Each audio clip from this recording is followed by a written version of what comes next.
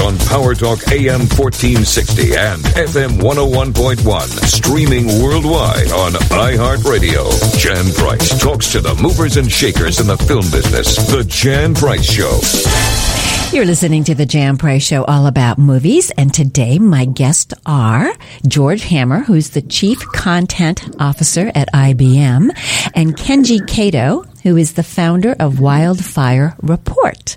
Welcome to the show. And we're going to be talking about their brand new documentary, Code and Response, which I saw at the Napa Film Festival, and I was just blown away by it. So welcome to the show, George and Kenji. Thank you for having us. You're welcome. George, tell us how this project came about.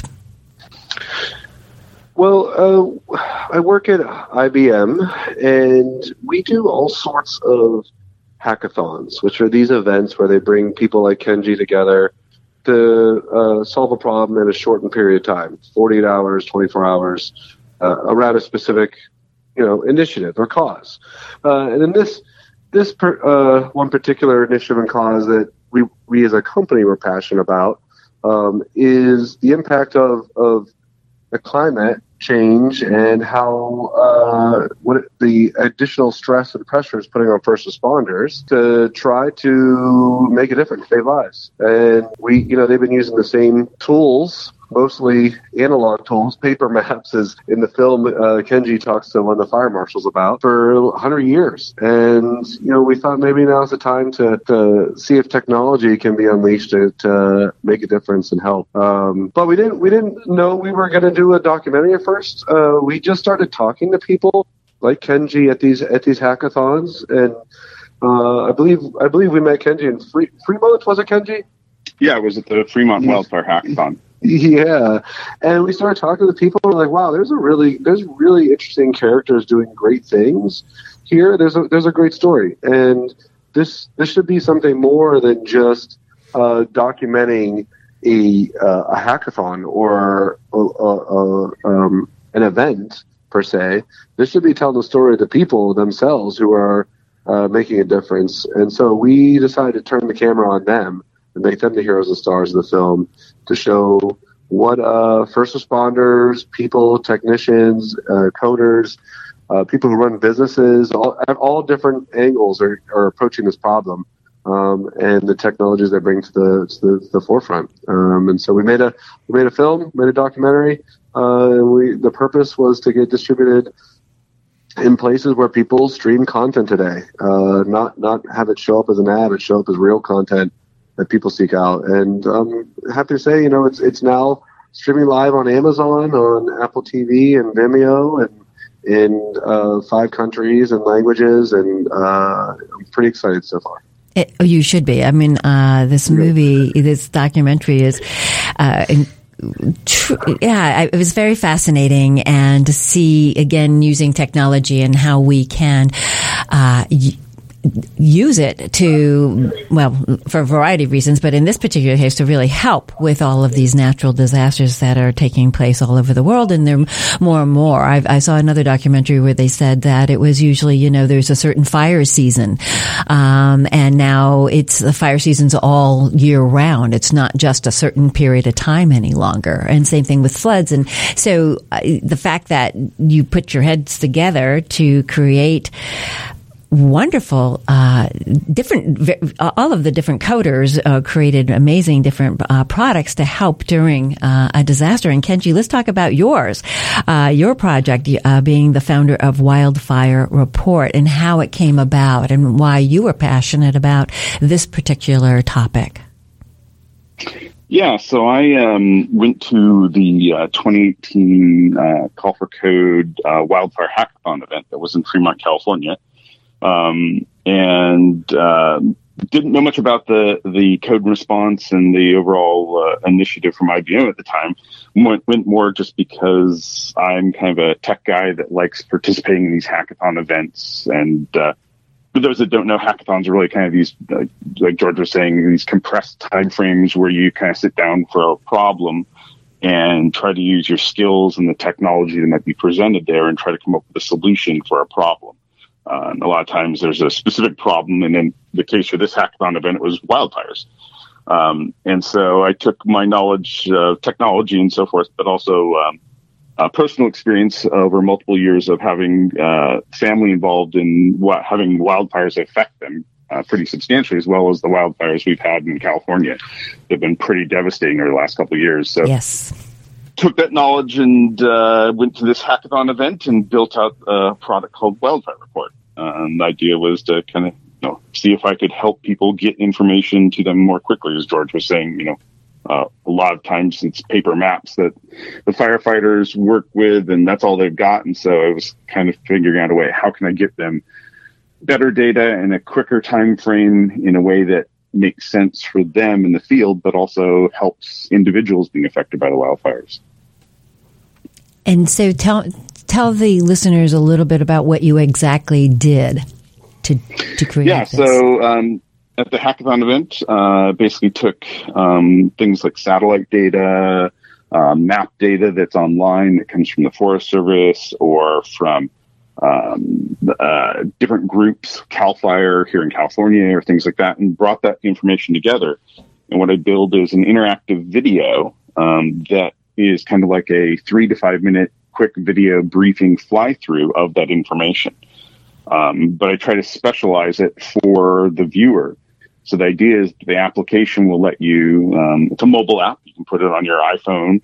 And the idea is that you tell it where you're at or where you need to know information about, and it builds kind of this dynamic little video fly through. Because video for a lot of people is so impactful, it really helps them get the point across quickly. But then it also gives you access to that information in the app as well. So you can kind of interactively look at the maps and figure out other things that might not be highlighted in the video. And was this used this year in the wildfires? I've been testing it. Yeah. So it's been in kind of a beta testing. It's not open to the public quite yet. Testing it with several groups. But the idea was to, take this technology, utilizing basically like cloud technology. So using IBM Cloud, bring all this data together, deliver it to devices, and then get it out there. And so I'm testing it right now with specific individuals who are testing the technology, as well as a couple governmental groups I can't talk about quite yet, but they're testing it and hoping that this next fire season we can deploy it here in California and as well as Washington State. And the other amazing part is since I came up with the concept for it, and especially because of the Code and Response movie, I've been getting inbounds from all over the planet actually now. Australia, for example, is having devastating wildfires, and we're getting inbounds from there as well. So it definitely has started resonating with people, especially with the massive wildfires we're starting to see. Oh, yes. And what a great tool to have for everybody, to help them through this. So, George, when you, how did IBM actually get really involved with this, and how did you choose some of the coders for this particular documentary?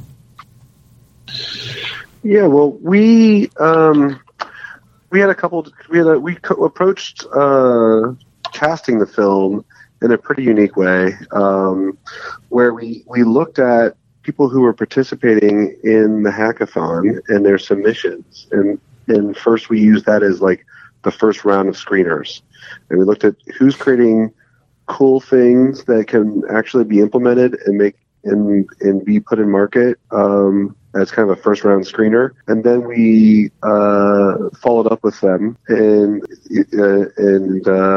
interviewed them and found people who had strong personal stories on why they were doing it. They weren't just doing it for the money. They were doing it because of either they themselves or someone they know had been impacted by natural disasters. And because a good human story is what really people latch on to as well. So that was our method of casting. We found a lot of people who were fit that bill, but then we wanted to have a diversity of technologies and locations. So we went to Japan, India, Mexico City, Puerto Rico, and that was our initial plan. But while we were filming, natural disasters were happening everywhere. There was more fire outbreaks in California, and we were like, oh my God, we got to get up there because this entire town just burned down, and we have to capture it so we can show the world. And then there was mudslides in Indonesia and a tsunami, and we were like, oh my God, we got to partner up with the UN, get on the airplane and get in there so we can figure out what's happening right now, how's the aid being deployed, and what are the challenges first responders are seeing that technology could help. And then we were down in Puerto Rico, and we showed this shot in the film. We were in a bar on one of our last nights of filming in Puerto Rico, and the hurricane was just touching land in the Carolinas. And we're like, how do we get up there so that we can capture this on film? And we actually didn't go there until 2 weeks later because we couldn't get there right away, and we didn't know if they had a spot in the film. But when we realized 2 weeks after the hurricane came through this town, it was still completely underwater, and we saw this picture of this church still submerged in the New York Times, and we're like, oh my God, we got to get to that church, find out how these people are dealing with it, and why is it taking so long in order to get aid and get help to these people. And so part of it was planned, and part of it was Mother Nature kind of dictated where the story took us. How long did it take you to film this? Well, that is the really crazy part. We did everything in about 2 months. So wow. We went to 7 countries in 2 months, just kind of a week at a time, bouncing around. And we were pretty agile. We were editing on the flights back, like pulling our favorite select images and stuff so we could catalog it, because after that we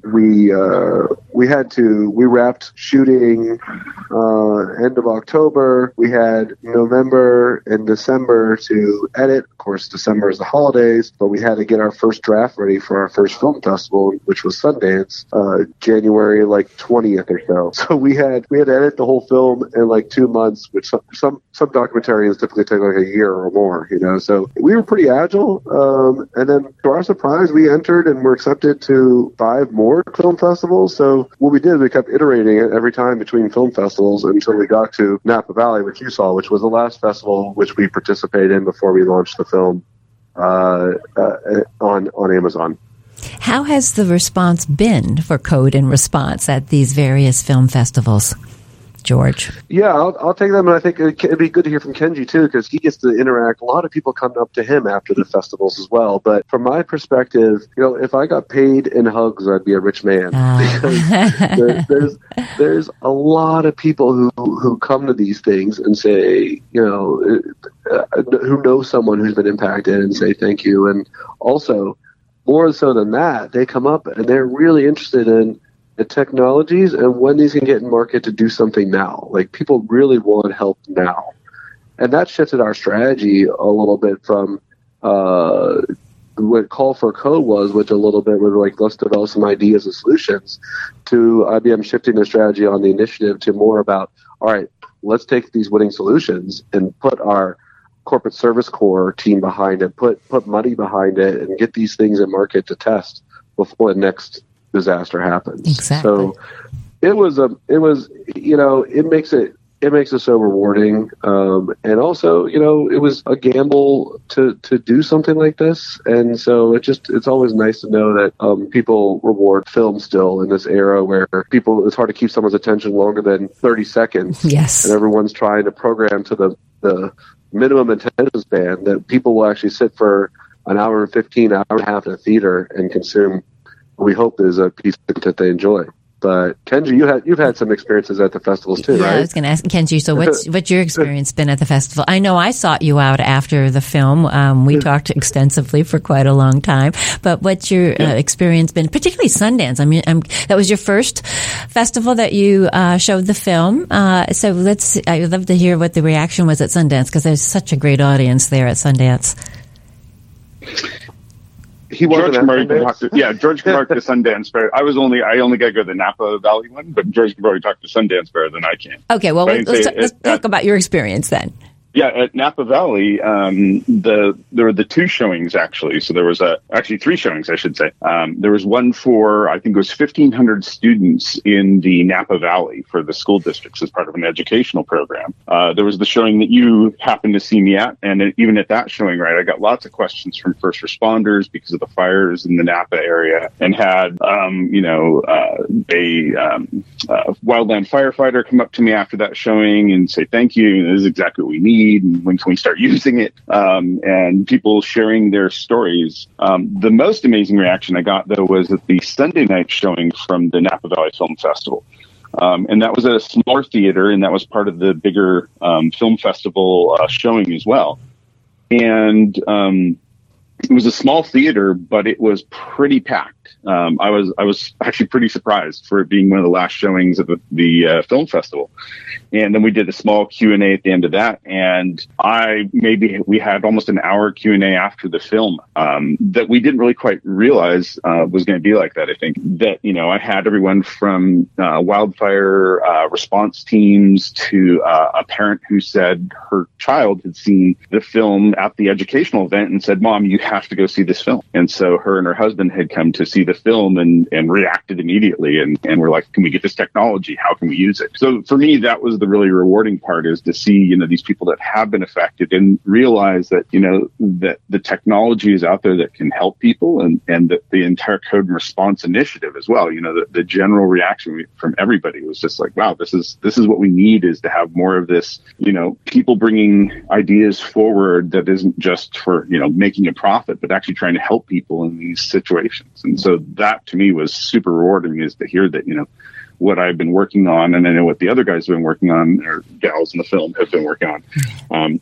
Basically, that those technologies are valued, and so that is what pushes me forward with this kind of stuff. Yeah, well, I think if everybody realized that helping others is more valuable than money in many ways, they go hand in hand. If you are trying to help others, the money will come, I guess, as they say. But it is pretty amazing what you both are doing. If you're just tuning in, you are listening to the Jan Price Show, all about movies. And my guests today are George Hammer, who's the Chief Content Officer at IBM, and Kenji Kato, who is the founder of Wildfire Report. Your other day job, Kenji, is working at NASA. Tell us a little bit about that. Yeah, so the Wildfire Report isn't my main day job right now.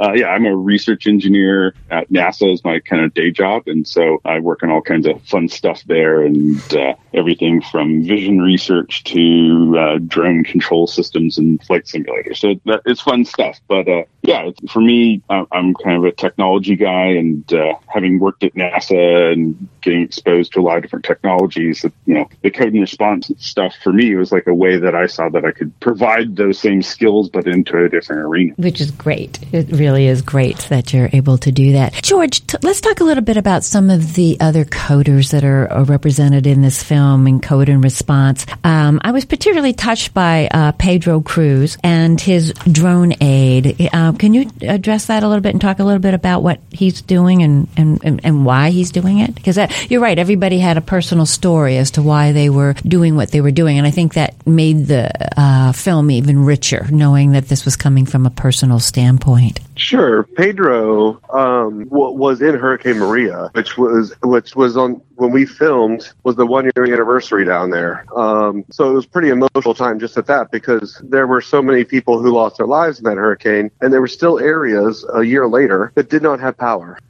Just amazing. So we had to experience how sometimes a storm disproportionately impact people based upon where they live and their income inequality. And so it was just a powerful experience. But he being in the storm, it was not just him. It was his mom and his grandma, who was, I believe, in elderly care. And he had to try to figure out how to get from where he was to get to them, to make sure they were okay, because all communication was down. He couldn't reach out to them. And that experience of wondering whether your family is alive or not, and trying to help them opened up, his eyes to the problem of not just people who of average health. There's people who are in nursing facilities when the electricity goes out, their respirators might not work. There's so many issues that storms create that maybe don't make the news. And how do you actually get great information of first responders to some of these remote areas and that you can't drive to because the storm maybe knocked out the roads? And so he created a series of drones to fly over areas using visual recognition and AI and Watson to identify how certain signals that people place, whether they need first aid, whether they need food or water, and also just to build an information packet to get first responders so they can figure out what areas should get first response first.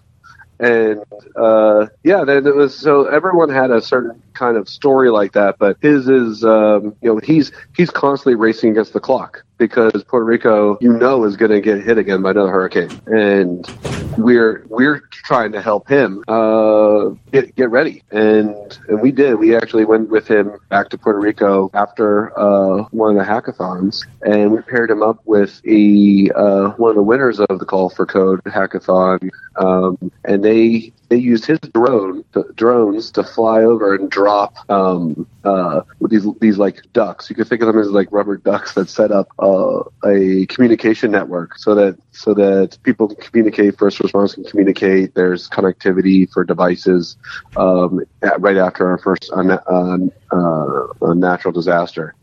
So I think that's one thing that is powerful about these experiences is not that we're meeting developers and technicians who are trying to solve things, but it's kind of a community that's being built. It's open source, and they're building connections so that people like Kenji can have a discussion with someone else and see how their technologies might complement each other and how they might work together to make 1 + 1 = 3. And that's a really cool part of watching this whole community unfold. Yes, it's got to be incredibly rewarding. What did IBM? Is this something they've been doing for a while?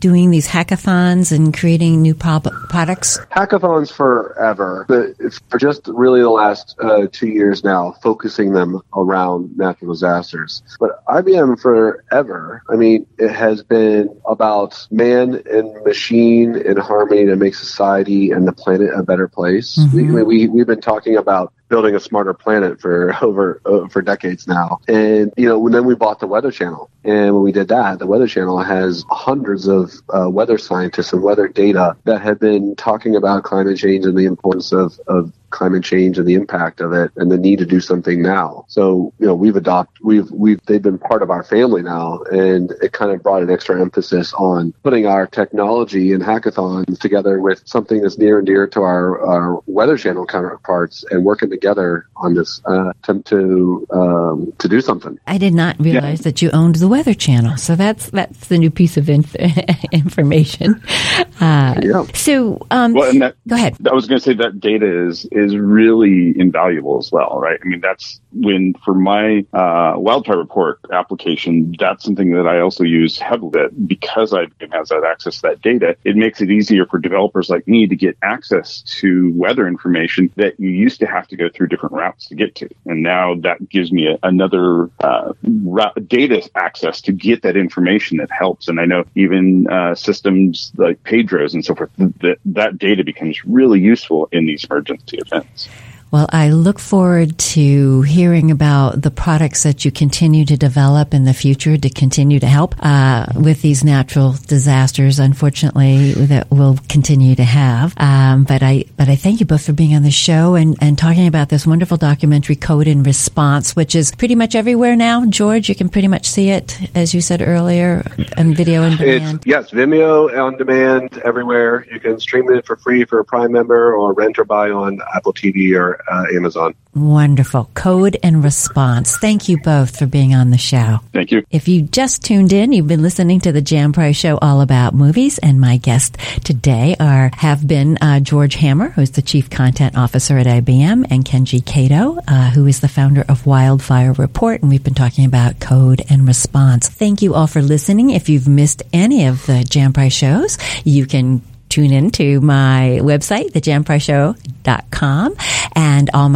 our shows are archived there. And you also can listen on the iHeart podcast channel, Apple Play, iTunes, Spotify. We're everywhere, YouTube, and we're on your smart TV. So there's no excuse not to listen to the show. Thank you all for listening.